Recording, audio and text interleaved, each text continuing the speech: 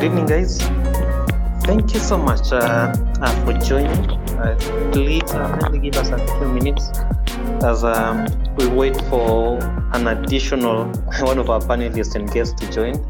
Then I give the other guys hopefully additional time to join.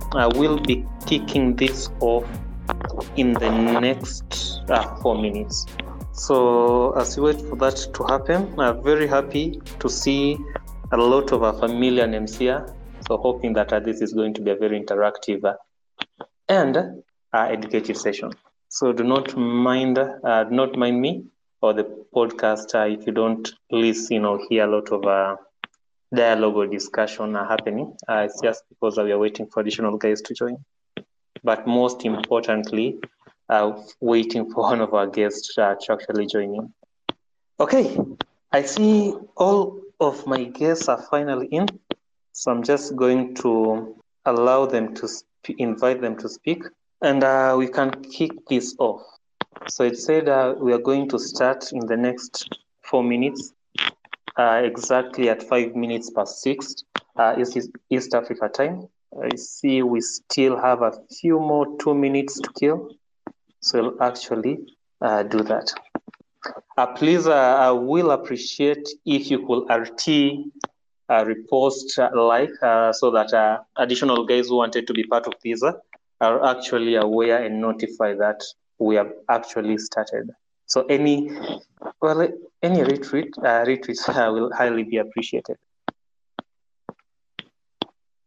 Okay, and we should be able to start.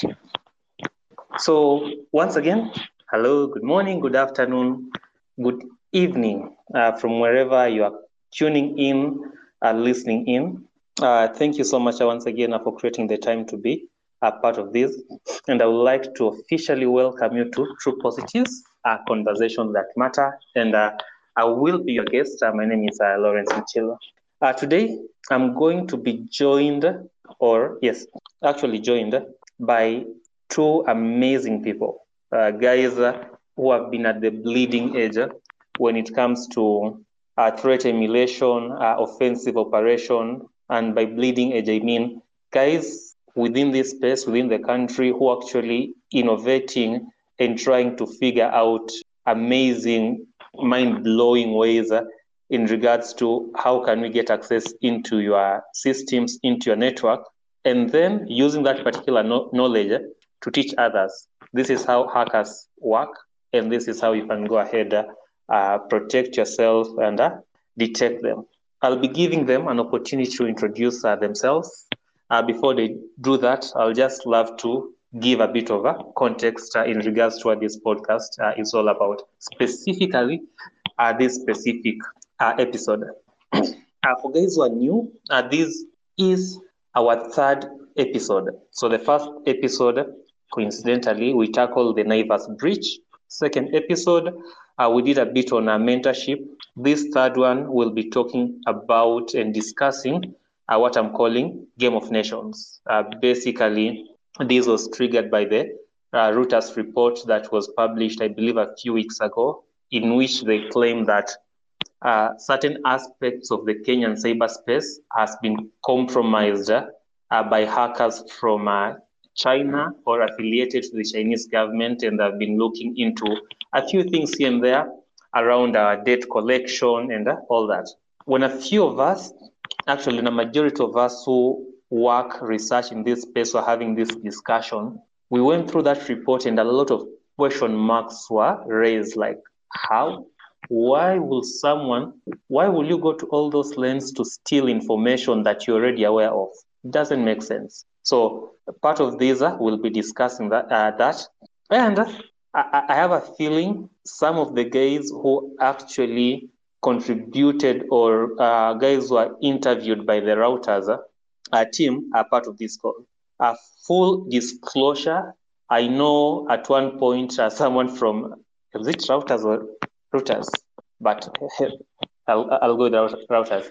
Someone from Reuters actually reached out to me in regards to just trying to have an understanding of the cybersecurity landscape in Kenya, what's been happening, so on and so forth. So for me, it's important to fully disclose that and know that I don't know if if I influenced the final report, but I know for a fact that I was contacted and I was able to shed a few things here and there based on what I've seen in the industry.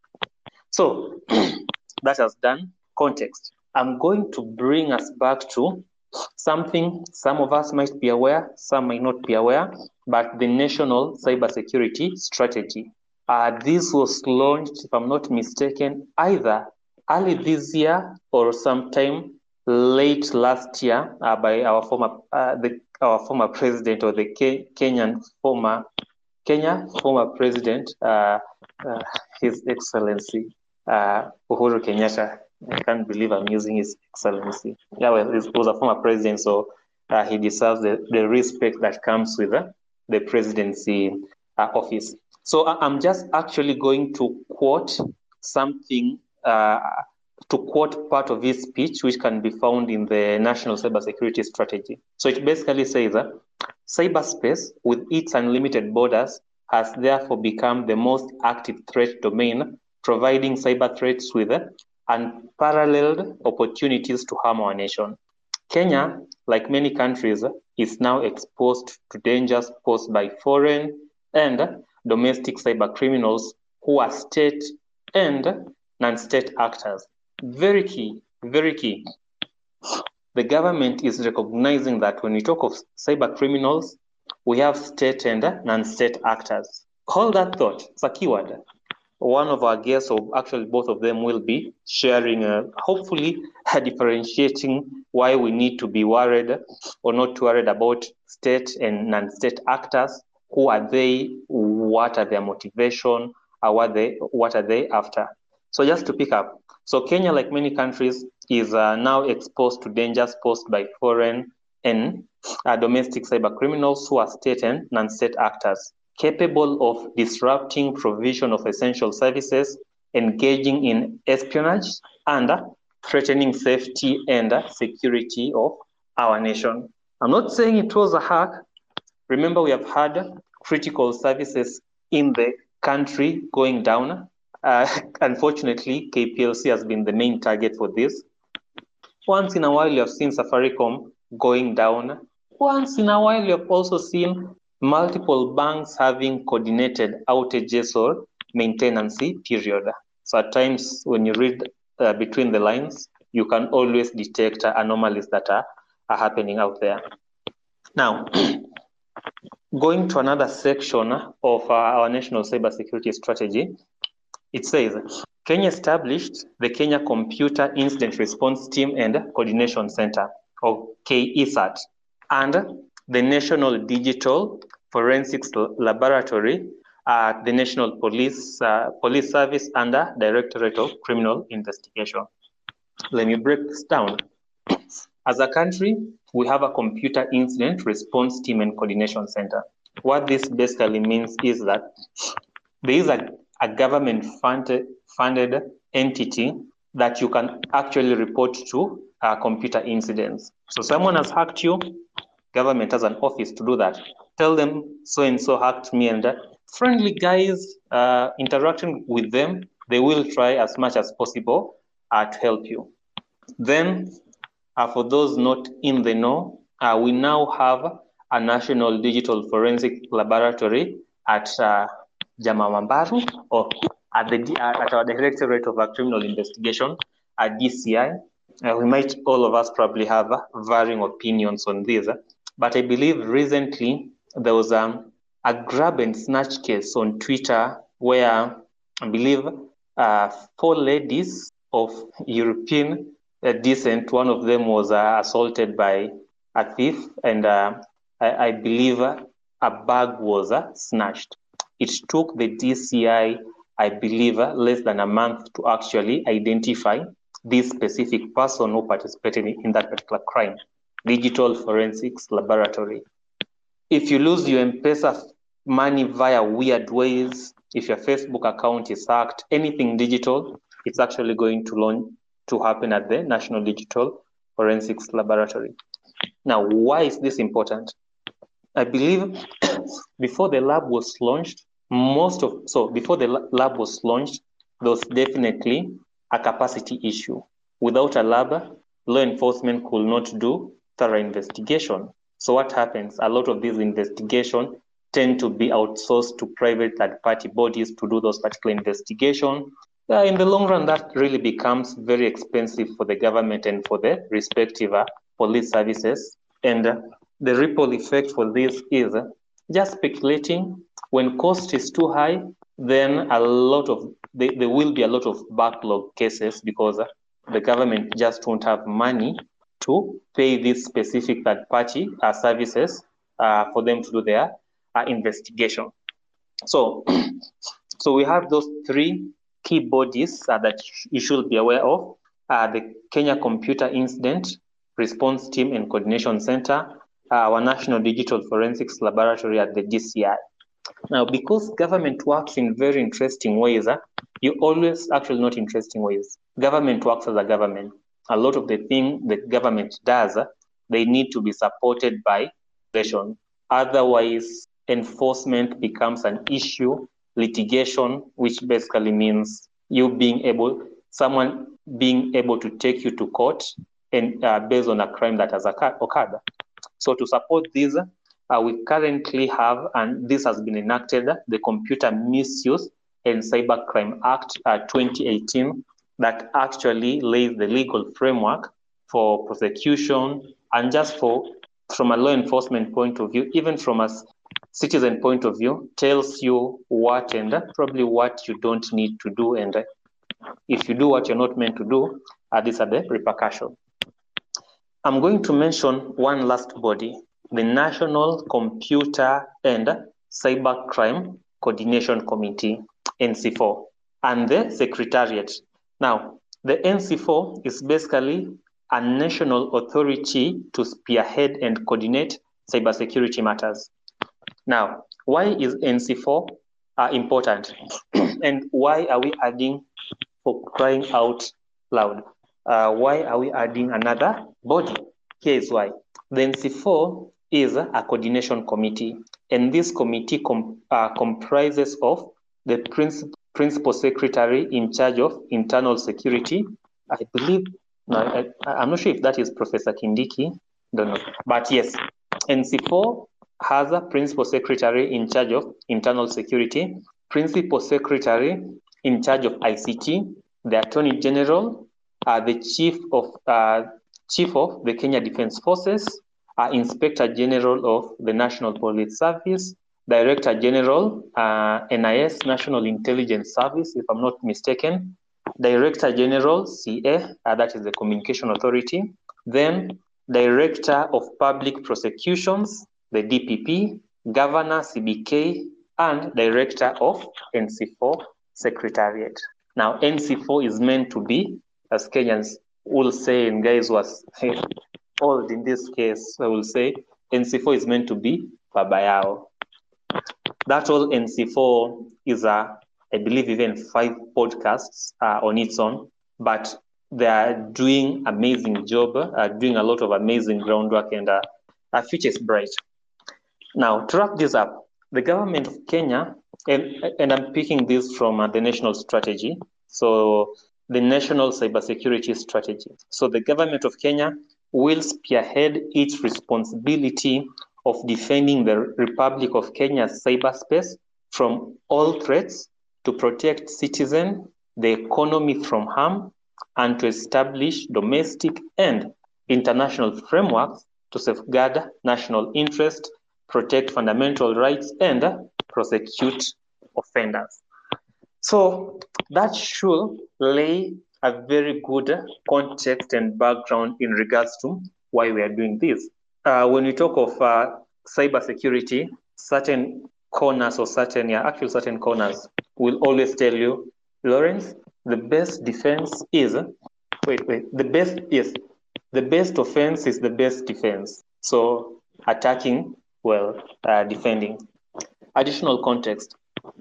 In this, everything I've said basically means the government is looking at this cybersecurity not just from a way bigger level, a higher level, and trying to see, look, how do we protect the nation? How do you protect the common mwananchi? And what does this imply?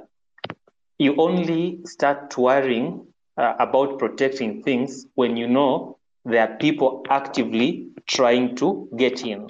There are people actively trying to take advantage or undermine something that you hold dear. So when you talk of Game of Nations, it's not something new. It's something that has been happening. It's something that governments are aware and are proactively engaging in different ways of defending the nations. When you talk of defending the nations, and I'm hoping one of my guests today will share more about this. We talk of what? We typically talk of 4 domains, if I'm not wrong. So you defend the air, we have the Kenya Air Force. Defend the land, we have the Kenya Army. Defend the sea, we have Kenya Navy Services. There's actually space. Defend space, which is not cyberspace, space. Developed countries, I believe, like the US have a space force, if I'm not mistaken. Then there's also cyberspace. And now you'll hear things like cyber war, Russia, US, Ukraine, China. Some of these developed nations have leveraged cyber warfare to advance their own national interest and foreign policy. Whew, man, that was a mouthful. With that, I would like to welcome our guest, Chucks Labu. Thank you so much for creating the time to be part of this. I know you're doing amazing things. So I would like just to give you time to introduce yourselves, briefly mention what you do, then I'll lead this up from a question and QA point of view. So I'm inviting you to speak. If you're having challenges with that, please let me know. For our guests, as always, if you have questions, please post them in the chat. I'll try my best to respond to all of them. And as always, this podcast is being recorded and will be available on our True Positive podcast. Available on Google Podcast, Spotify, Apple Music, and a few others. Chucks, I see you're already a speaker, so please feel free to unmute and take this away. No problem. Thank you so much for the invite. I'm Chucks. That's the name people give me from the name Gishoke. The problem is that most of the people I was working with overseas wouldn't say Gishoke, so it went all the way from Chucks to Chucks, so that's what people call me. I do cyber, so I love cyber. It's actually like my main hobby. So it's not work to me. It's something I do like every day, something I breathe and dream about every day. So that's who I am. Chucks, thank you so much. Labu, I don't know if you can hear us. Most likely he has a mic problem. No worries. So as wait for Labu. Chucks, I think Labu, we can start off. You can kill Teams. Teams, I know it kills other programs. Just kill Teams and join in. So Chucks, I'm guessing we should be able to start with you. I'm also seeing a lot of familiar faces who I know they're involved in that whole space of cybersecurity, looking at APTs, doing research. So guys, if you want to share your thoughts, comment, please. I just request to talk, and more than happy to make it enable you. So Chucks, man, I know you have a lot to share. So first thing I would like you to do, a small favor. Yep. Please explain some of the terms you're going to talk or mention. So things like SIGINT, OSINT, HUMINT, so that guys we can prepare then. Please feel free to lead the session. All right. I'm so used to talk because I usually do a lot of trainings and a lot of meetings with people who are in military and intelligence services. And I also read a lot. Like if you look at my Kido, it has more than my tablets and my iPad. They have like thousands and thousands of books in them because I like reading a lot of this stuff because this is actually one of my main things. So I kind of I've got so used speaking military language and intelligence language when I'm dealing with cyber. And I'll try my best to make sure that I do the full name for everything I try with whenever I'm explaining something. So it's actually true. It's right now the domains of warfare and intelligence operations are actually 5. That means land, air, space, and information. Before we used to call it cyber, this is we call it information because of other things which came up like Twitter and rather social media and other things that people use online. So this is actually called the information domain. I'll try to explain to actually ask and make sure that I specify the whole name, the whole meaning for each acronym that we push during the discussion. Chucks, I think I see Labu is back. Labu, if you could grace us with just a brief intro, who you are, what you do, that will be appreciated. Hi, can you hear me? Yes, we can.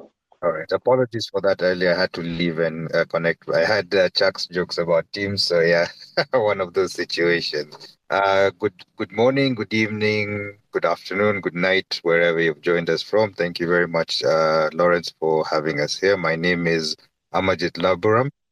Most people know me as Labu. By profession, as Chuck said, we have similar passions as Chuck's. I'm also in the cyberspace. I focus a lot more on the offensive side of operations. So my interest in how threat actors operate in a granular level leads me to discovery of new tactics and opportunities to always constantly learn offensive skills. So that's why I'm like Chuck's in the same field in terms of getting interest in what nation states do so that we can better defend, as you said so in the opening remarks. With that, I'll hand over back to you, Lawrence. Thank you. Thank you so much, Labu. Back to you. When you talk of threat actors and when you talk of APTs, we talk of state versus non-state actors. Could you just please shed more light into that for guys who are not in that specific domain? Yes, thank you, Lawrence, for that, because it's actually a very key distinction between what nation-state actor is and because they're all categorized as threat actors. So there's usually distinctly put into 2 categories. One would be a nation-state-based threat actor who are more interested in intelligence gathering, which I know Chucks is more inclined to understand their operations because that's where he's been having more experience over the years. Then, of course, there's also the financially motivated threat actors. So these are now your ransomware gangs who are more interested in, some of them may be nation state sponsored, but their objective, which is now what matters in this context, is they're more financially motivated, not intelligence gathering. So these are the guys who may come in as soon as they can exploit some vulnerability, gain some form of control over as many assets as they can, then roll out some form of encryption to, then threaten you for financially for either sort of if they've done exfiltration of data, maybe exposing that data publicly, like you've heard with the Medusa case against Kenya Airports Authority. So yeah, that's pretty much what the 2 threat actor groups are, or rather categories are there. Add something on it as well? Yes, please. Thank you, Labu. Now, threat actors, there are 2 types of threat actors. There's AP and Fin group. Fin groups are the ones who are coming after your money. They will try everything they can do, including trying to go after your credit cards. They'll try to go after your M-Pesa. They'll try to go after your banking information, all that stuff. They try to even ransomware you or even do wire transfers from banks. Like when you're dealing with AFT from Africa Financial Threats, who are actually going for banking systems and doing transfers and stuff like that. Those are called thin groups. Now, the APTs are the guys who are working. So one, it could be a defense contracting firm or team. It could be another operation being conducted by a military organization. All of them have what we call the commander's intent so that they can actually execute what they have been given orders to do. And the other one is the intelligence organization or rather an intelligence service or agency which has an objective or a requirement to meet. It could be a counterterrorism issue. It could be an espionage issue. It depends with the commander's intent when they are given those kind of orders. They are called operation order or OPOD when doing those kind of operations. Yeah. Thank you so much, Chucks and Labu, for that. So, Chucks, coming straight to you. So, I know for part of your career, you worked at the Kenyan Cyber Command. Can you just share with us, one, how you ended up in the Cyber Command, what your role was, just for guys to get context as we dive deeper into this, without, of course, revealing anything that will have us spending a few days on Kiambu Road. Roger that. Now, before I came back, I was working with NATO. I was just an operator. I can't go much to that right now on a public discussion. But when I was in Kenya, there was a PS called Bitarget Demo. I was supposed to go back, supposed to work from Bahrain, and Bitarget Demo called us. He called a lot of people, actually. I think a lot of guys who are here, some of them were in that meet. That was 2013, and he went there around 6-ish, and the meeting started from 7 in the morning. And Bitarget Kimo told us we have a very huge problem in cyber, especially now as we go to elections, and we really need to into how we can develop the capability for the country. And he gave us small assignments to look at, and I gave them some notes, especially the guy who was in charge of Cyber Command. He was called Iska Hodo. And there was this documentation we were supposed to write on how the strategy is supposed to be conducted for capability to build CNO capability for the country. CNO is part of what we call computer network operations, part of a vector, or rather, and it's part of what we call the IO doctrine. The IO doctrine is what we call the information operations. It's the upgrade of information in security, because before we had what we call computer security, then it went to information security, and now we are in the level of what we call the information operations. So it's actually a doctrine used by governments to counter and to use offensive capabilities for their own for countries. So it came to a point where in 2013 we decided we build the Cyber Command, and it was going to be having an office or a housing in ICTA, or rather ICTs in NYC. And our job was to bring up to counter threats that are coming for the country. And the amazing thing is that one of the biggest threats we had was the Chinese, because they were so audacious. They were not even using OPSEC. I think they were using one of those backgrounds in PLA, or rather the Chinese military organization for cyber. And these guys were hacking the government from server level. Like we used to do back in the days, where when you want to break into an organization back in the days, you go through the website and then you go to the work groups and stuff like that. So that's what we're doing. They're doing the same thing, because GCN by default, if you have ever worked the government, GCN is so flat that if you are sitting in NYCT, you can reach Deputy President's machine from the office or from NYCT. Or if you are actually in DCI and you're connected to GCN, you can connect to Immigration Office, GCN, which is very, very bad. And so our job was to find ways of defending the nation on cyber domain, or rather the information domain. Back then it was called the cyber domain. And we had to build the team and the capability to do so. And one of the main things that were requested was to counter government, or rather other nations, collecting intelligence from the government office, and because that was the highest part of espionage. And the problem we had more was other fighting the Cyber Command team, or fighting the new idea for building that capability. And it was a little bit stressful, because when you work with other nations, like overseas, you work with the government overseas, you'll find that there is cohesion. And by that time is when we were having the change from Kibaki to the new president, which was President Kenyatta back in 2013. And that's how Cyber Command was started. And the main thing was to build the capability for DCO, which is defensive cyberspace operations, and also OCO, which is offensive cyberspace operations. And we succeeded too, because I remember back in 2016, we had almost 102,000 implants built. Implants are what you build, what you use for operations during collection of intelligence. And we had countered several, including Iranians, including Americans, including European nations, including Chinese, including actually Pakistan and South Africa, who were actually trying to gain access or collecting intelligence from our government infrastructure. So it was a little bit hectic. Yeah, but it was done. Yeah. Thank you. Chucks, thank you so much for that. So just building on top of that. So basically from way back 2013, we can more or less, I believe, confidently say that, one, government was aware that other entities, state or not state-sponsored, were trying to get intelligence or valuable information from our network.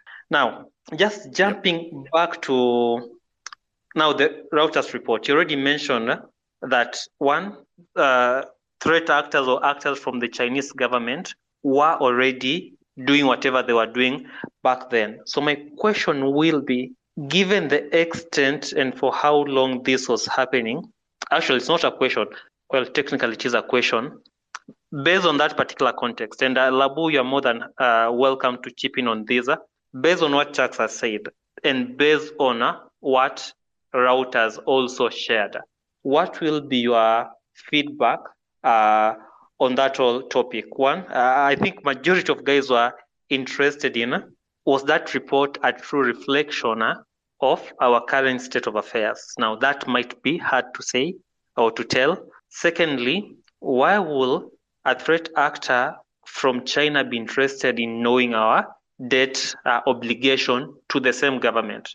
My assumption here will be, even speaking from an untechnical person, the Chinese government already knows how much the country owes it.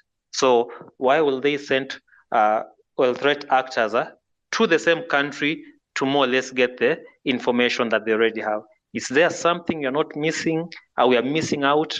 Or that is actually how that happens? All right, let me try to answer that. Thank you, Lawrence. Let me try to get into that. The thing about, I read the Reuters report, and they did not stick into the facts that actually they could have. But the amazing thing is they had someone from this company in US, I forget the name of that company, what was it called, who had access to at least some infrastructure or other packets or networks. So one thing I'm going to actually specify, there's this point where they talked about gaining access to NIS server or other email server. The amazing thing is that the server that we're talking about, most likely it's a mail.nisgo.ke. I hope so, because that's the one that a lot of people know is the main mail server for National Intelligence Security Service, or rather National Intelligence Service. But that's just another, by the way, for info at, support at, customer care at, stuff like that. That's not the one you would expect a service you're running operation to have. They have 10 or even 11 or 20 mail servers which are used for covert communication, or rather ComCov. And obviously, recruitment or during asset handling field, they will not the main servers. They have to use an operation level server, because, like, if you look at it, let's say you're actually communicating with an asset within Somalia, you don't use such a type of communication for an intelligence or rather intelligence collection activity. You build maybe a server about yoga, and that server about yoga will have a hidden window where an asset who's in the middle of an operation can actually log in and type a message, so that even if he is caught with a phone, no one will be wise at the airport or wherever he's supposed to be at if he's caught. And that's how services or intelligence services work all over the world. So for me, as far as this report from Reuters is that a lot of it what you call hubbub in matters of security or other speculation. And it wasn't fully direct, but at least there's some things they said which were real, because obviously any government or any other military or other intelligence service will try to collect from the government. I remember in 2014, because now it's like 10 years, that means classification for most part of that operation is classified. It's in training. Whenever I'm training Kenyans, I usually talk about it. In 2014 and 2014, China was trying to collect Ministry of Foreign Affairs. And the funny thing is that China, by that day, thought Kenya doesn't have to defend its own infrastructure. So they were just giving us the beginner PLA operators to run operation, or when they're dealing with a Kenyan or maybe an African nation during cyber operations. And what they had done is that they had brought the web server, and they had put a very weird web shell. It was an old Linux box, and it had this vulnerability for WordPress. I don't remember what it was, because that was back in 2013 when we were doing the analysis. And they had finished collecting, because the main thing was to collect emails, collect documents from different floors, because each floor goes to the highest office. And they had been collecting for almost 1 year. and according to the analysis of how we checked the analysis, and they were so satisfied that they received a new order. They realized that when on the ministry, you can actually be able to be in a position to collect, to reach the other networks. And that's how you figure out there's something going on and these guys are coming for something. There's something going on from foreign affairs. And that's when it started investigating, because what they did was that they were so, what can I say without insulting them? They were so audacious and they were so not trained well. They were fully doing like high crazy Nmap scans. All the ministry, department, and agencies, MDAs, that are connected to GCN to find machines that they can use or they can exploit further for collection. And the amazing thing is that by the time we found them, they realized, because I remember they was called in for a meeting, Chinese ambassador, and he was called in and he was reprimanded by the highest levels possible from the Kenyan government. And I remember immediately he was told, and he went back to the embassy, attacks stopped. But they did not stop, actually, in real life. What happened is that China realized, Kenya has to pick up normal level of CNO operations in the network. So what do? Let's change this operation, better tactical level of our Chinese military cyber operations. And after that, everything changed, such that this time, instead of having people conducting operations from email level or web server level, they were now deploying command and control capability to collect. And I remember in 2016, we found them in a different office, but this time they had a server in United States. And when you tried to log into the server, they had made a very weird mistake. Actually, was on Windows 2013 and server. And the username, when you do RDP, because back in the days when you do RDP, you do R desktop on a Linux command line and you put the IP address of the machine, it shows you the language of the C2, or rather the language of the OS, and you could see that it's actually Chinese tables and all that stuff. And we knew at that time that the collection was actually from China. So the thing is that right now, when anyone says that China is collecting email level, like what they specify in that report, I think that was much more of speculation. It doesn't work like that anymore. And anyone who is trying to do that is actually trying to make sure that they are caught. And one thing you have to understand about military and intelligence operations is that the main thing about the operation, that without actually looking at objectives, is never get caught. Make sure you are as quiet as still as possible, so that you can stay in your objectives and you can meet your requirement. Because the commander's intent, when you write that thing called the core or course of action, the commander's intent is supposed to be met. Because if you don't meet it, you are in trouble as far as an employee or an operator, a military or leadership or a military leader in that organization. You are going to be in trouble when it comes to the commander coming after you if you don't meet what he requested. So there's some things in that report which do not match on how PLA would actually run an operation in Kenya. Wow, Shaksa, thank you so much for that. Labu, moving next to you, still on that routers report, I think Shaksa has basically, in a very diplomatic and polite way, said 80% stories are Jabba, 20% we're onto something. Now, when a threat actor, specifically even an APT, gains access to a system, to an asset that actually has a useful information from research, well, if you have done it, please don't publicly acknowledge you have done it. But what are the typical things that APTs will typically look for in order for them to meet the objectives, or as Chuck says, commander's objective? Thank you, Lawrence, for that question. Now, when it comes to that, of course, it all depends on what are the commander's objectives in terms of what are the full target goals.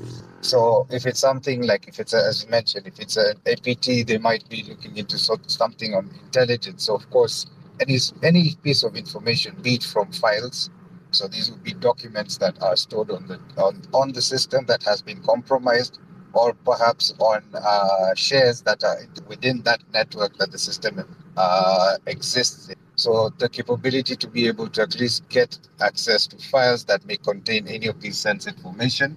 So that's on the intelligence gathering aspect. And then, of course, even when it comes to now the whole operation objectives whereby maybe they need to move deeper into the network to access other systems. So they might be having the objective of even getting credentials through access of either vulnerabilities that may exist within other assets on the network, or by even maybe scrapping credentials from within the memory of the machine that has been compromised, or on various softwares, like how people may save passwords on their browsers. So all that is part of their operations, and it'll all be dependent on what their final objective is. Yeah, thank you. Thank you so much, Labu, for that.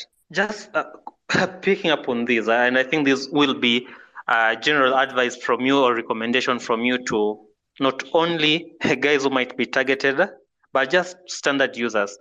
If you're an APT and I wanted to make your your life hard or your operation hard once you gain access to my machine, what recommendations can you put across and just share, just to ensure that even if as an individual, as an organization, or even a government entity, your machine is compromised, what can you do to safeguard yourself, protect yourself to best capabilities? Maybe I'll tackle that first. So from even what the whole subject matter of this talk is about, when we talk of intelligence and information gathering, at the end of the day, as a core aspect of having leverage over your opponents or people you want to understand what they're doing, the more information you have on someone, the better you are prepared to have either the next task of action, so that you can now be better either offense or defend against that.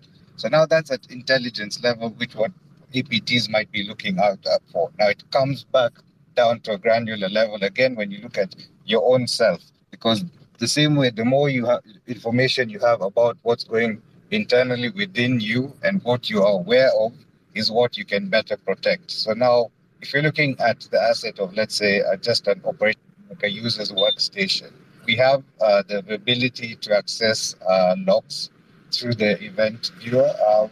Most operating systems already generate logs so that engineers can either access these to debug and be able to improve their code. So the same thing can be used to understand what sort of malicious actions could be happening on a system. So let's take an example whereby some form of malware has been placed into a system, and it will stick to the context of a Windows operating system right now.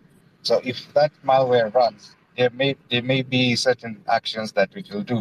Probably try and spawn a new process and inject some code into it. That's just one tactic that it could use. Now, if you have the awareness that these are certain tactics that these malware would do on the system, you have now the ability to understand what sort of events you want to track to be able to understand if that malware runs on your system. So the more granular you can get down to the sort of events or logs that your system can generate, it will give you the visibility to understand what to look out for when these malicious artifacts run on systems. So it's all about understanding, being aware of your assets and what you're exposing yourself to, and then how you can granularly look into what sort of telemetry you can pull out from that system and ingest that data. Thank you, Abu. Yes, Chucks? Thank you, Law. Maybe I can add it, Labu. Yeah. Thank you. Chucks? Yep. No, actually, before you do that, let me add a bit of context. So we talked over Ministry of Foreign Affairs. So hypothetically speaking, let's assume we have a high-ranking official from the Ministry of Foreign Affairs in this session, in this space. And tomorrow, so they've heard all of this, they're surprised, like, what? So kumbe ni kubaya, and this is what happens. So tomorrow they're going to the office, they go to the IT guy or security guy. What questions should they be asking? All right.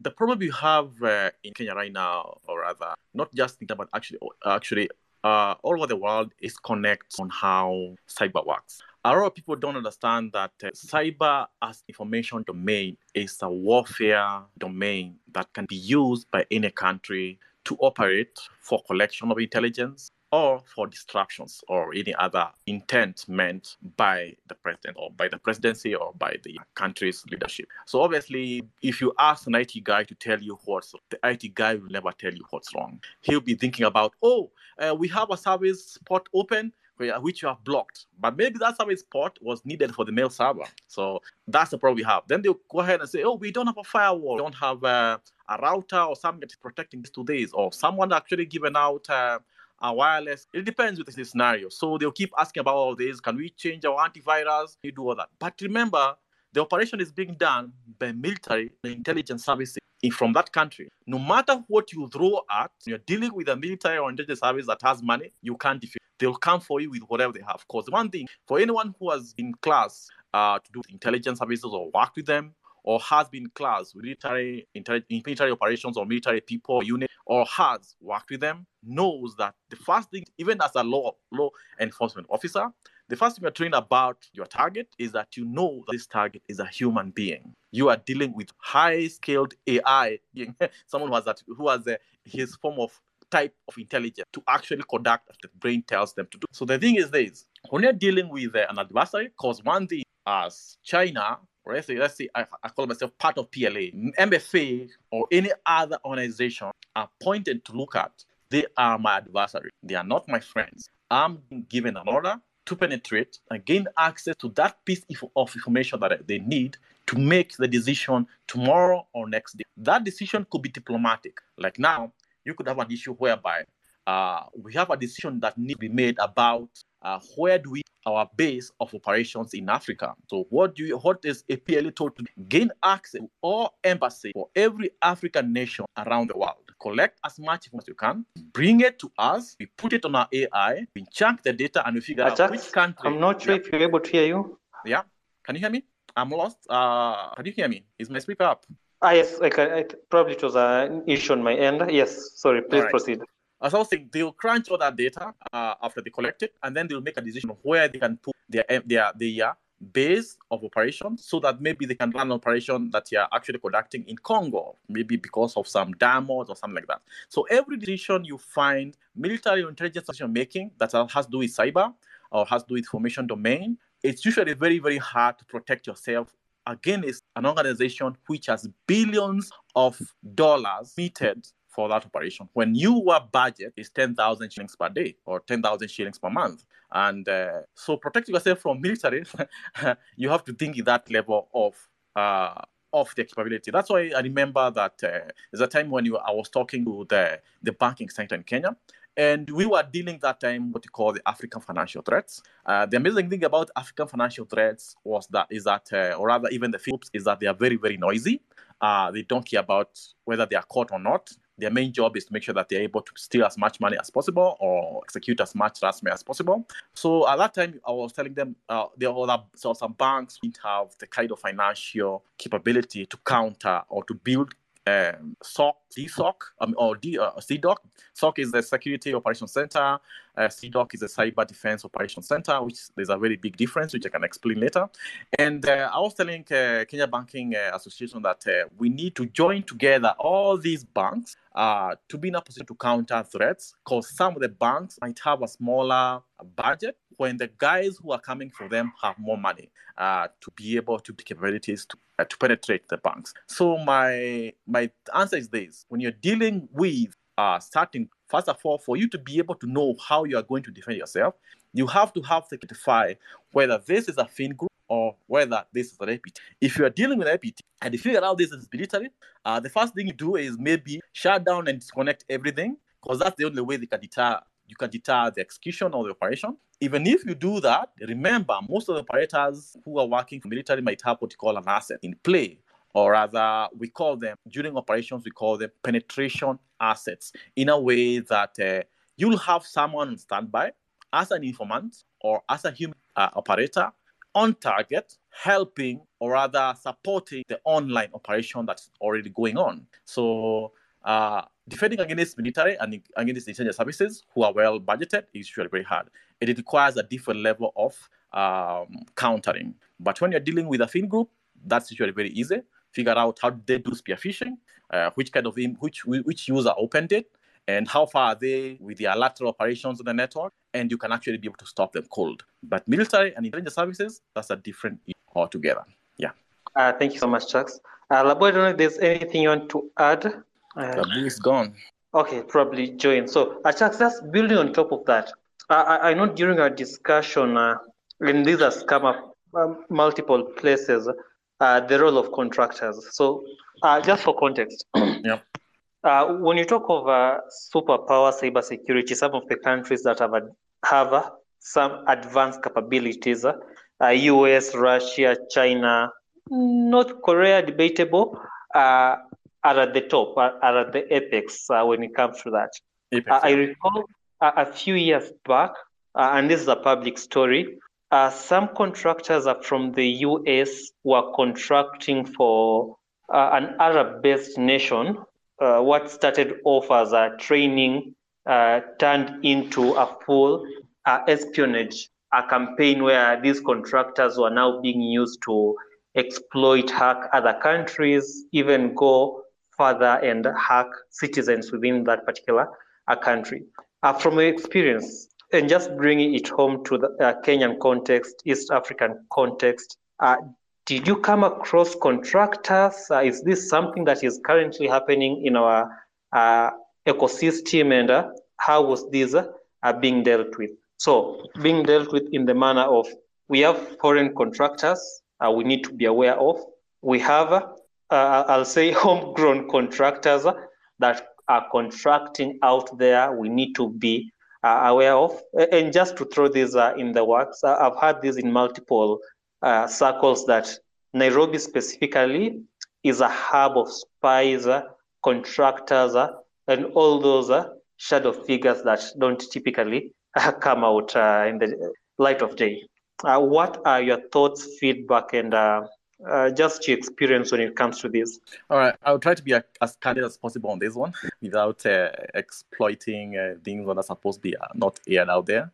But anyway, let me try my best. So we all know about the story about UAE and also the contracting firm that was trying to build the capability for UAE, because UAE is one of the countries which is ahead when it comes to information operations. And they really needed to look at it because of counter cyber operations and also counterterrorism, which are a big level of it is done on cyber these days, because a lot of terror groups and a lot of other organizations are using cyber to do really bad things for a real physical issue or incursion starts. So what happens in cyber is that right now, even in Kenya, it's something that we are thinking about whenever I talk to people who are in charge of this. The thing we have, one thing is how we pay our people. Like now you find an officer who has just joined a cyber division, I won't say which ones in Kenya, let's say maybe in military.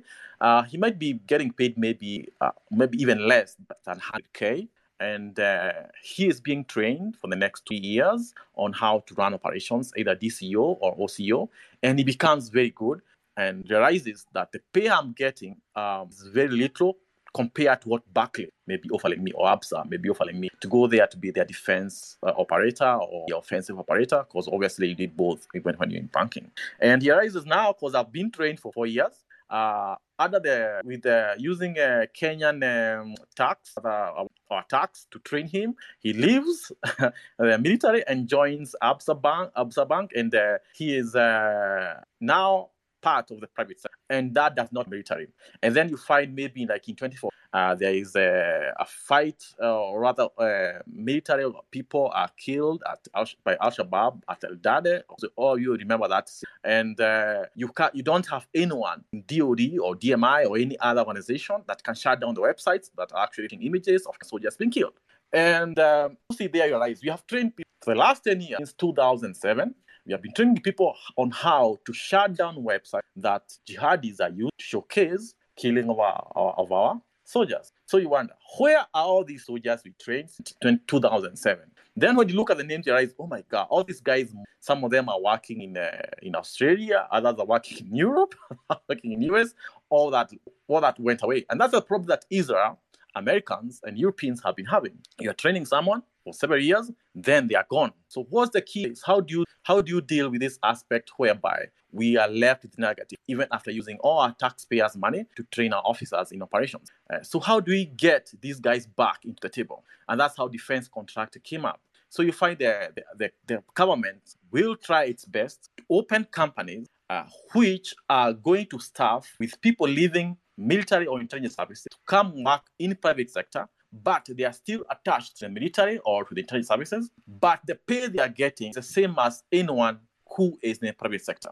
And that's why you find, if you have looked at operations of Symphony, 8% of the people who ran that operation came from the private sector to join NSA as part of that operation during the counter ISA on cyber for that operation, OGS, or Growing Symphony, Operation Growing Symphony. That was back in 2016 by Cyber Command in US. So the key is this: when Israel is doing, pick up the guys, military who are already been trained, join them in the defense contracting. Then this defense contracting, since it does not only work for this country, they get contracted with jobs and other jobs outside country in a way that, like now, you can have maybe an organization in Congo that's having a need with something, and they'll hire people from this defensive contracting firm in Nairobi. That is actually it is not yet announced that they are part of the military, and they go inside there and they help with of what the request is all about. So defense contractor is it's one of the advantageous way of keeping people who have already been trained in military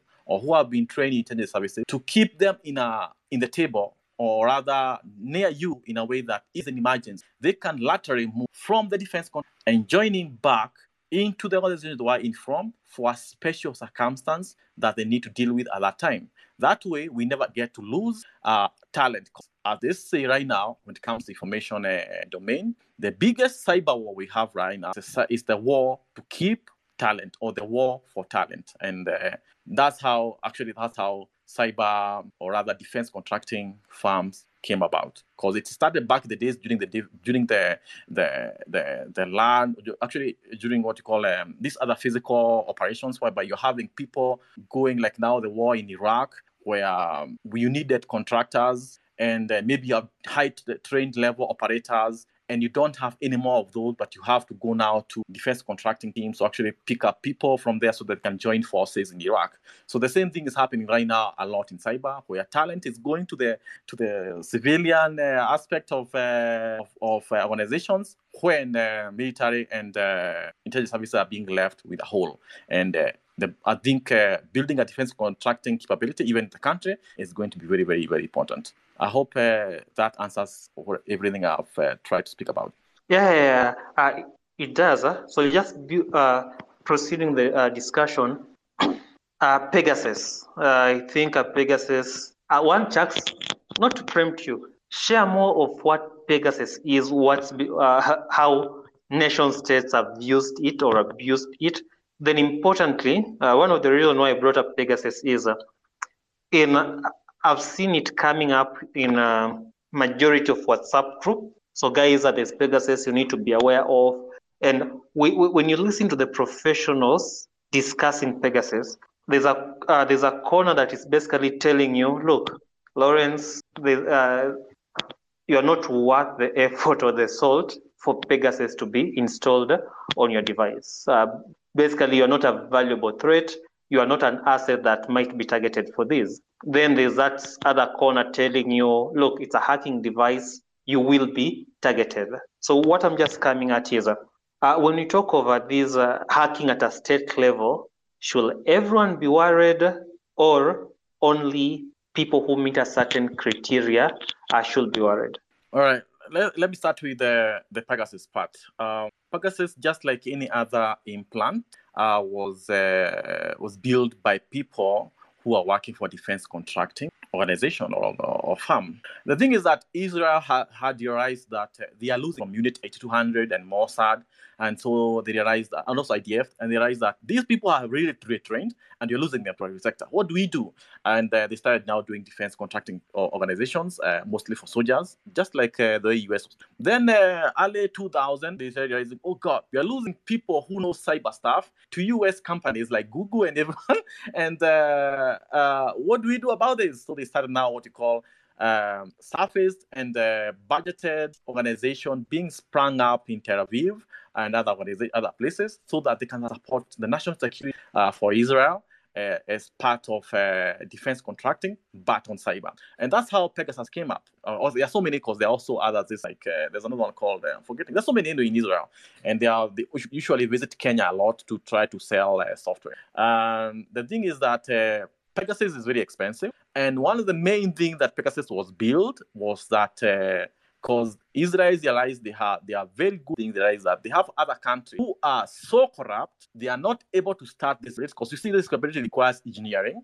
And whenever you try to engineering and you bring political aspect of that engineering to something you're trying to contravance, it gets lost in the translation, because everyone is like discovers here there's money, let's come in. And that's the same thing that happens in Kenya when they try to build organizations which can do that. I'm not going to speak about that right now. I know half people here who know what I'm talking about. And so when it comes to Pegasus, Israel realized there is that gap. So how do we fill that gap? We can make a lot of money from that gap. Like they are looking like Moldova. They're like, Moldova doesn't have site, but have problems with people who live there. They are called dissident. Then they look into something like Nigeria. They're like, oh, we have people there who are protesting against the government. We can sell this software, have the money to spend. And we can also work with people because they're corrupt, and we can get kickbacks, and we can make money out of this. And that's how Pegasus was being sold. But the problem is that I think for every target, you have to buy a license for that target, or rather to be penetrated. And for a government to actually target you with Pegasus, you have to think, is it okay for us to spend another 1 million or some amount of money to target this guy? He must be a high priority target for us to actually use Pegasus that you've bought for millions and millions of Kenyan shillings, or millions of rand, or millions and millions of Bril, because Bril is the Ethiopian one, because the Ethiopians they're the cousins of Israelis, and they buy a lot of products from Israelis, including trainings. Do we need to use all this money to actually target this guy? He must be a very important target for us to certify that it's okay to use this amount of money to have a license that allows us to target this target. So for anyone to be targeted by Pegasus, you have to be very, very important. Now, that goes round now to national defense operation. I'll go to advise something here.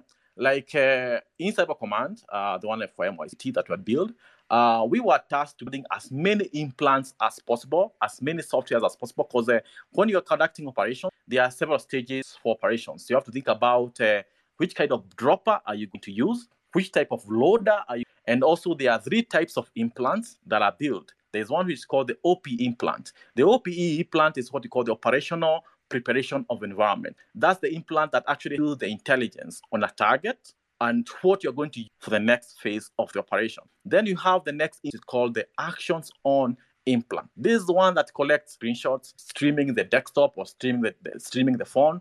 It's collecting information from your phone or collecting information from your computer. That's data, all that stuff. It's you can also be doing what you call cloning. Cloning is actually very important if you have encrypted stuff that requires some form of authentication between server and your endpoint. Also, webcam streaming or webcam collection. Also, there's something which is very, very important in intelligence services and also in military. That is the microphone. The microphone, whenever you're in a meeting, and actions on implant is on your device, people are going to be recording and collecting all those audios so that they can go further and analyze if there is a threat. And the other type of implant you hear that military intelligence services will use is called the housekeeping implant. I don't know if anyone has seen the Chinese implant that was called the BFF filter something implant. That's an example of a housekeeping. But most of the intelligence services and most of the military operations, they use a housekeeping implant that will have a certain level amount. It goes to sleep. Then maybe on 30th of each month, it checks, hey, do you need me? Connect in. If you're not needed, it goes back and shuts down itself. And that's what you call the housekeeping implant. So it depends with the objective, the commander, or rather what you call the commander's intent when you are building the core or course of action to actually know which type of tool they are going to use on a certain target. And that's where we come to something called CONOPS or concepts of operation. When you are building your CONOP documentation, it has to verify what the operation order was, what we call the OPOD. if it maps to what the operations are be for you to actually be certified as a target, then they use whatever tool they have on their arsenal for that operation. I hope that clarifies spectrum for that type of attack or collection. Yeah, it does that. So what I gather is when you're talking of state-led hacking, not everyone is targeted in most cases. At times, it's all about a matter of are you valuable, and is targeting you justifiable also from a costing point of view. So thank you for that. There's also something we call collateral targeting, whereby you are used for the next target. Maybe I can give an example of an operation we did, if that's okay. Of course. Yeah, so we had this target who was very, very important just before the elections. And this guy was connected to some very bad guys, planning some very bad things for the country. And he had switched himself from normal Windows to Mac, and he had hardened them. And he had some machines in a place, I won't say where. And the funny thing is that his secretary, or rather some of the people he worked with, one of them was not so secure. So sometimes they would borrow what you call wireless from the neighbor of the office if their wireless is not working, so that they can actually be able to send emails and stuff. So what he did was that we compromised the other office so that we can wait for the day when they'll use that Wi-Fi, and it happened. We jumped now from that company who had already compromised to gain access to their network, and which means that they were collateral to the next sheeted CNE for collection. It happens in a lot of operations where you have to use someone who is to actually go to the main target. Actually, even in human intelligence operations or human team operations on the ground, you'll use someone who is actually innocent as collateral to gain access to the next person, like a maid. Like if you want to collect information from a guy who is locked up in a house to see what's going on, and you don't have any way to penetrate in, you can pay a maid, and the maid will go in and do whatever you have paid her for. Because obviously, most of the maids are not paid, or rather, housekeepers are not paid so well. So if you tell her, we'll give you 100,000, you go and drop this listener to his office when you're cleaning, and you're going to pay you if you do it. And they do it. And that's the same way cyber operations work. So you find that sometimes you can be a collateral, innocent bystander. You are compromised. Yeah. Very good you actually brought that up. Because I think when you talk of state-led hacking, it's not all about the technical hacking as a majority of us or a few of us might be aware of. Exactly. There are different cases that there are different ways a state can use. And I know for quite some time, I don't think there's a better example. Russia has been known to groom people, send them to the US, and these guys are basically act as assets and are used to undermine various controls in there. I remember reading that story from a Russia point of view, and I believe the US did a lot of deportation and made a few guys a persona non something. They're called the illegal. Oh, okay. Then a few years or months back, I saw something similar happening from a NATO point of view. Where we had this specific lady who did a very elaborate scheme so that she could end up having access to assets working within NATO.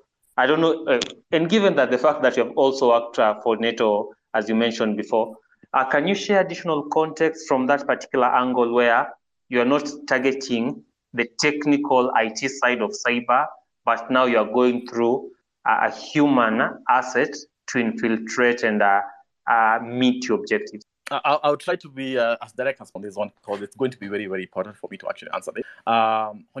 When you're actually working in an organization and you're under attack, there's a reason why you know whether the AP is the one coming after you or it's a fin group. Fin group, you just use the common ways of trying to get into it. They are the kind of, we call it bahatisha in Kiswahili. It's more about finding a place. I don't know what's the English word for that.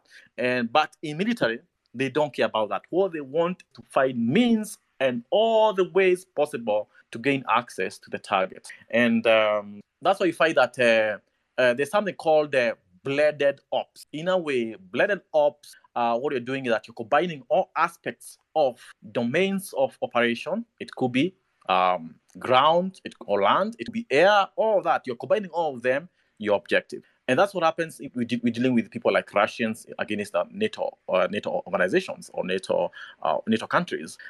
They have the illegal network. The illegal network, they only train how to maneuver and to pretend to be someone who they are not. Like now, you can look at the illegal coming in as someone they actually use someone like SVR who has information about someone who died, and then the information for that, so they can get certificate of death removed from the system.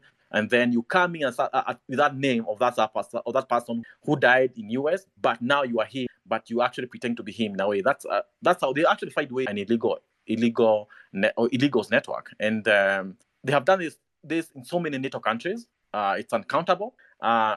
It's one of the objectives since Cold War to actually have illegals in a country for collection. The amazing thing is that illegals are not as effective as another group of spies that do crazy operations. These are called the Sparrows and the Swallows. I don't know if anyone has heard of this. They're usually most women. Swallows are the ones who entice you, the smiles, dressing cool, all that stuff. They collect, but they're collecting. They can be actually try connect themselves to someone who is powerful, or maybe a CS or PS, and they'll befriend you, and you'll be giving them information in a bar that you didn't even know you are, and they actually just collect. Then you have the Sparrows. Sparrows is the sexual capability for a beautiful woman to connect and collect information from you. When you're sleeping, after all that action, you'll go to your computer and add something computer, and then they'll actually have the people on cyber, maybe from FSB or SVR, will actually be collecting now from your computer directly after she has already done her part. So cyber, when it comes to warfare capability, or rather intelligence collection, military and intelligence services will use all levels of domain to go after you. So even if you shut down your computers, they'll have someone who will come and do something else to make sure the computer comes up, right?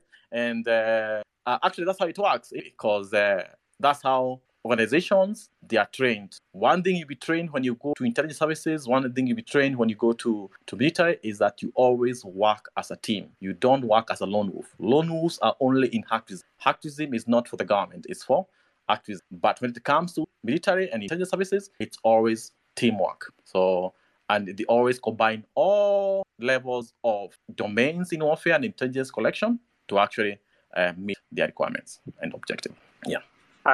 Chucks, thank you so much. So as we come to a tailwind of these, Chucks, one, I would like you to share some closing remarks in regards to why it's important for governments to actually be engaged in this kind of activity. So that will be my first ask. A second ask, I've heard it mentioned that in at times when your governments and operators are doing this kind of operation, it's actually possible for you to run into other operators from different countries. I will be interested to know, so you are maybe doing what you're meant to do, then you run into an operator from a different country. Do you kick them out? Do you acknowledge each other and continue with your objectives? What's the modus operandi there? Then lastly, you're an author, and I believe right now there's a published book. A second book is in the works. So also, please share that with us as we wrap this up. Copy that. Thank you. I think I forgot the first question.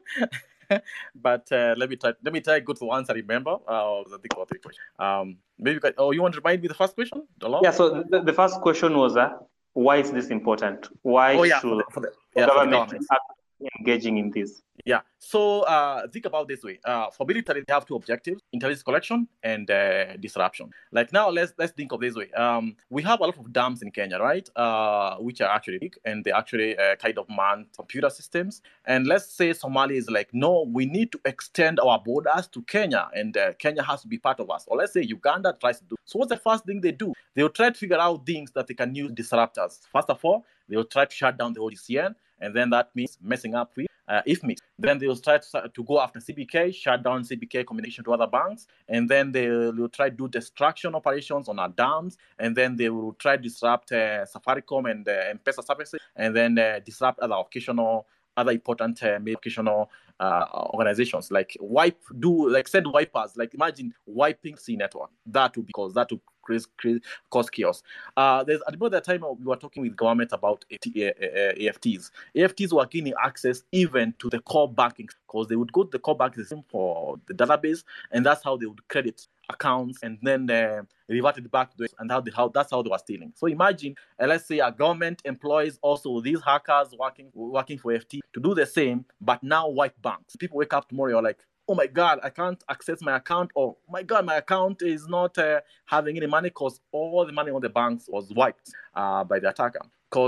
And that's where we talk about military objective for disruptions. Because when you cause chaos on data level, you won't see the Humvees and the tanks showing up in Nairobi. Because now you're wondering, where is my M-Pesa? Where is my bank account? And that's it's very important for a government or military organization to have the capability to destabilize a country that they are going, or to destabilize an organization they are going. All right, let's think about another way for internal security. We'll have media houses who are kind of pushing the negative information about a government so that they can destroy the stability of a country. The intelligence services and military services, you're like, this is a security problem. So what will they do? They can gain access to that media house. And if that media house continues disrupting the country, that's a wipe. Like now, if you wipe something like, let's say, which is the biggest media house in Kenya, maybe Standard, I think, you wipe KTN, you wipe all the radio stations, data, all the documentaries that were done,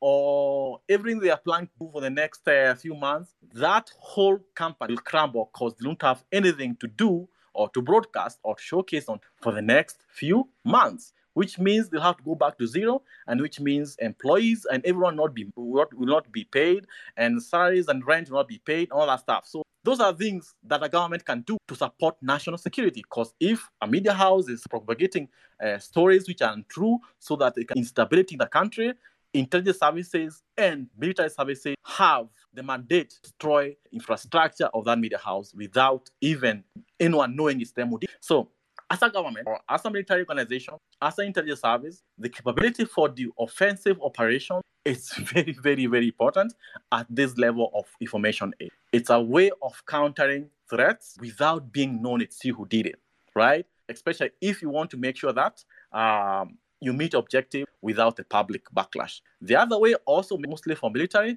is for you to cause as much havoc as you can when you are actually supposed to now do or conduct ground operations against a target. Let's take an example. Russians used Whispergate. That was back last year in, I think, around March. It was one of the first wipers. Do you know what that wiper was going for? It was going for every immigration infrastructure in Ukraine. So their main issue was to go after Ukraine immigration. So if you have a stamp information about your passport is there, you are running away as the bombs are launched in a cave. You're running away towards Lviv, then towards the border, so that you can maybe jump over into Poland, or you're trying to cross over in Romania, and you are this guy from Africa, and your visa information is not available. So you get to the border and you can't cross over. So you have to stay in country and cause as much confusion as possible, because you're going there at the border check, and you find a queue that is going for kilometers, because now what happens is that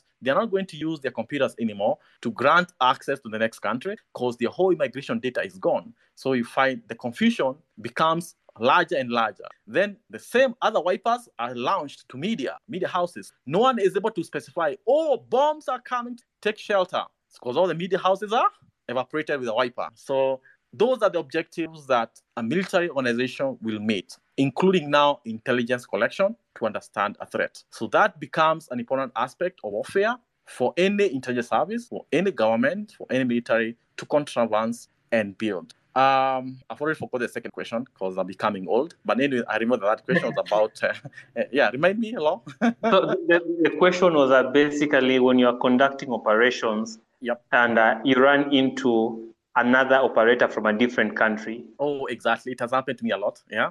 Okay. The thing is, it depends with the operator on the other side.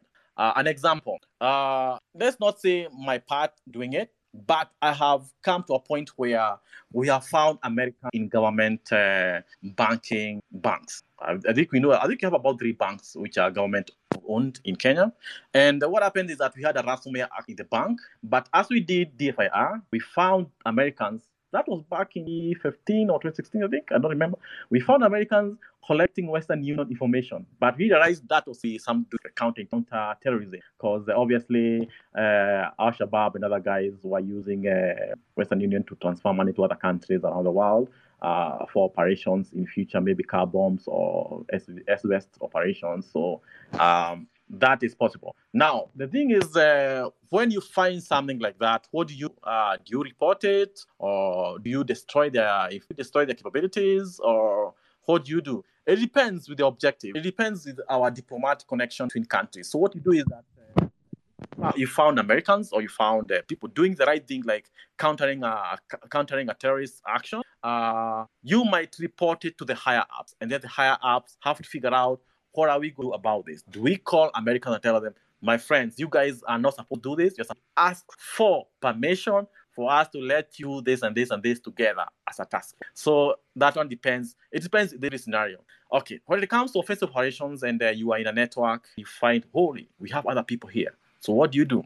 As an operator, I will observe what they are doing before I actually do my next part. So the first thing I'll do is that figure out which is a PSP on the target system, and which kind of ConOps they use to bypass that PSP. PSP is the personal security protection software, or rather, it's called the personal security protection software. Something like that. It's like the antivirus. So you try to figure out what is the other party doing. What are they actually going for? So observing that helps you understand, are they going if you are there, or if you actually with them on the net. So you don't destroy their access, because when you destroy their access, they might make noise on the network. And that means if they make noise on the network, you'll also be found out by the people trying to defend the infrastructure. So covert operations are actually, OCO being a covert operation is actually you're supposed to be silent all the time when you're actually running an operation with collection of intelligence, depending on the objectives from the commander's intent. And that depends a lot with all that. So I'm not going to go further in that, but because of time, I can see it's already 1994. And I'll go back now to my books directly. One of the things that I realized that made me start writing books is that I realized talking to 2 or 3 people or in a class doesn't make as much impact, because we have a very big gap when it comes to cyber and the security of the country. A lot of things are going very wrong, and if you don't educate people after you have gone through the same experiences, what happens is that the same mistakes are made all the time.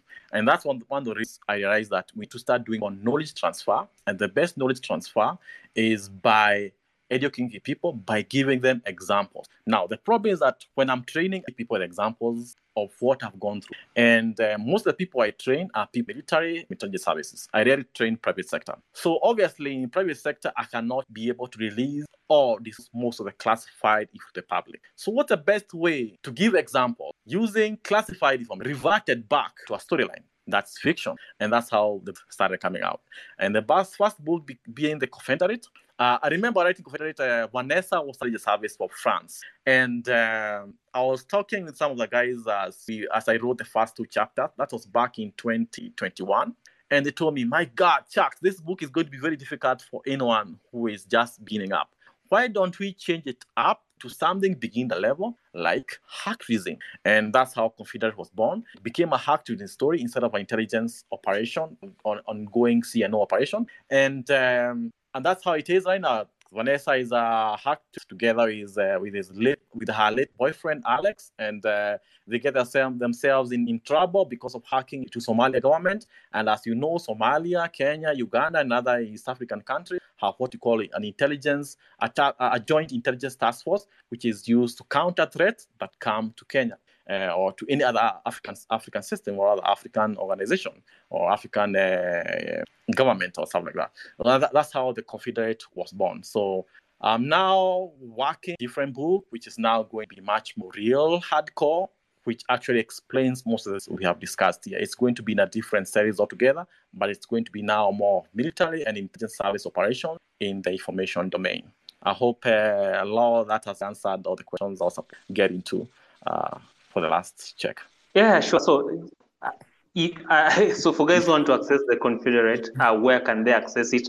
Then, lastly, Yeah. I know you also received this request for guys who are interested in creating a career path that is aligned or closely tied to military intelligence services. What will be your advice and recommendation? Actually, this is an important question. That's the first important question I'm going to make sure I take care of before I go back to the books. The amazing thing is this: Kenya government need people who can do things, who can do cyber stuff. Because we have people who are there, but the problem is that those people who are there are what we call suits. Suits are people, their job is just to talk, and they'll Google stuff and memorize those things they have good, and then come talk about them to the leadership. But we don't have on keyboard operators. Like back in the days, we used to talk about the best developers. Back in the days, the best developer are what we call the bedroom developers. That's the same thing in cyber. You find that the guys who talk there a lot, like the guys who are always talking much in the media and all that stuff, these are what you call people who have copied the internet to come and talk about them, but they're not actual operators. We need people who can operate. You are given a problem, there's a problem statement that has already been. Which ideas can we use to build the capability to actually overcome this problem? Those are the kind of people. And we need a lot of people in government who can do that. And to join up, just over yourself, go in and look for a way you can actually get in. And when you get in, start getting clearances to actually be in a position to work in complex situations. And as you do that, learn how to actually figure out the people who are doing bullshit and the people who are actually working for the nation. Because 80% of the people who are in government will actually be poor, but there are only about 20 to 10% who are actually going to be doing the real work. Follow those people in the real work, because the more good work you do, the more you learn. And the more you learn, the more you become better in cyber. Because cyber is not a political thing.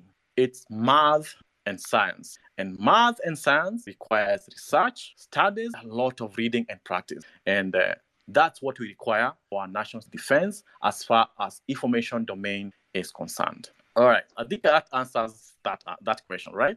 It does. Yeah. Maybe, Chucks, correct me if I'm wrong, but just to add on top of that. So I know our military, the Kenya Defense Forces, recruits specialists, and these specialists actually end up doing a lot of cyber things, intelligence things. So that's an angle that can be considered. I know they have an age bracket, I think around 20. You have to be less than 29 years old, so factor that in mind. DCI, they have forensics people, they have computer people.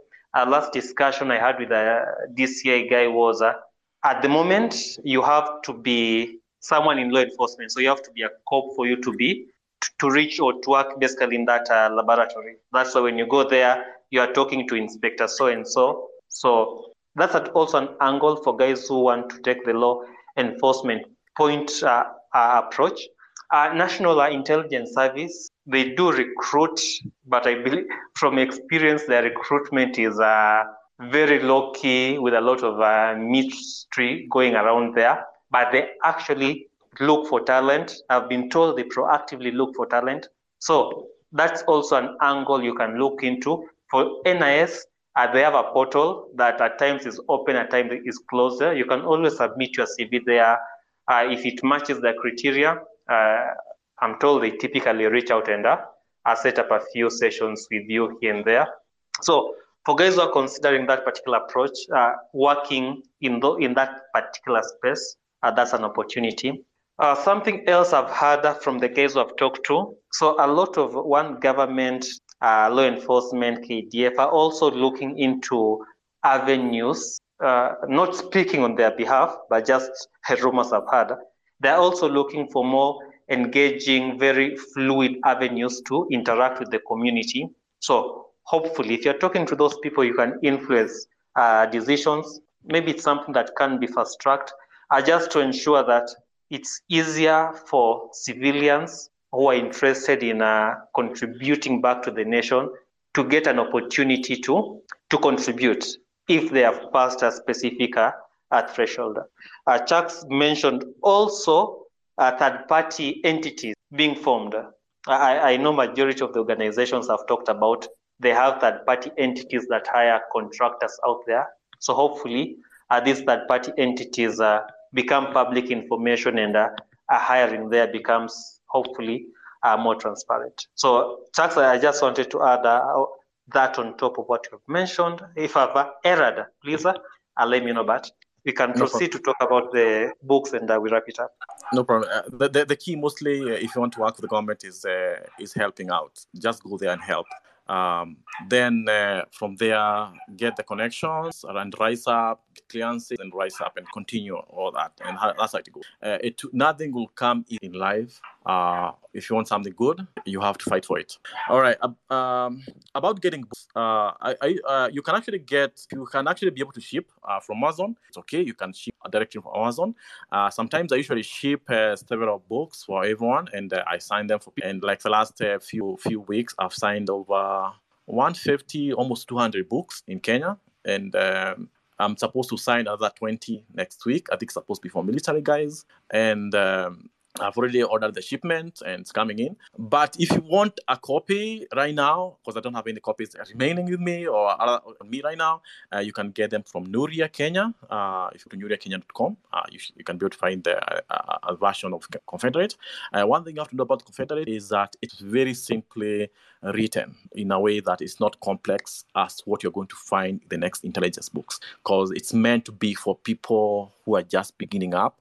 People want to understand how defensive cyber operations work, how recruitment of assets is actually done by maybe people like the Kenya Police or other DCI organizations like ATPU. But that you mean it's someone called Inspector Letui, and how he was able to recruit this call girl, because this call girl has access to Somalian embassy in Kenya, and he was collecting intelligence using her as a penetration asset. Also, it actually, every chapter has a section where if there's a name like an implant, the implant name, that reasoning of how the implant was in the book and what it is, it's explained well there. So the book is basically for people who are just beginning up, who want to understand cyber operations, either defensive or defensive. And right now, there are so many copies at Nuria, and you can go and order them. And in case you need a copy from me, most likely next week, but one, that's when I'll be signing in new copies for other organizations. But next week, I'm supposed to bring in 20 copies from the mill, and I think because they've already been booked, I'll have to go and go sign them and stuff. But you can book them and buy them from Nuria, and they actually ship in for you, and they bring it to your house. Yeah, nuriakenya.com. Yeah, thank you, Law. Okay, Chucks, thank you so much. So we have come to an end of this. So I'd just like to appreciate Chucks and Labu. One, honoring us with their presence, knowledge, feedback, and experience as far as this is concerned. And also our listeners, thank you so much for always tuning in to this. And we hope to continue with this and see you in the next session. With that, thank you so much, everyone. Have yourself a lovely rest of the day. As always, this podcast is going to be this space is going to be uploaded on our podcasting platform, so be on the lookout for that. If you missed it, no worries. If you want to contribute to it, you have ideas, improvement, feedback, DM me. I'm always open to such feedback to make this grow. Thank you so much, and have a lovely rest of the day. Bye.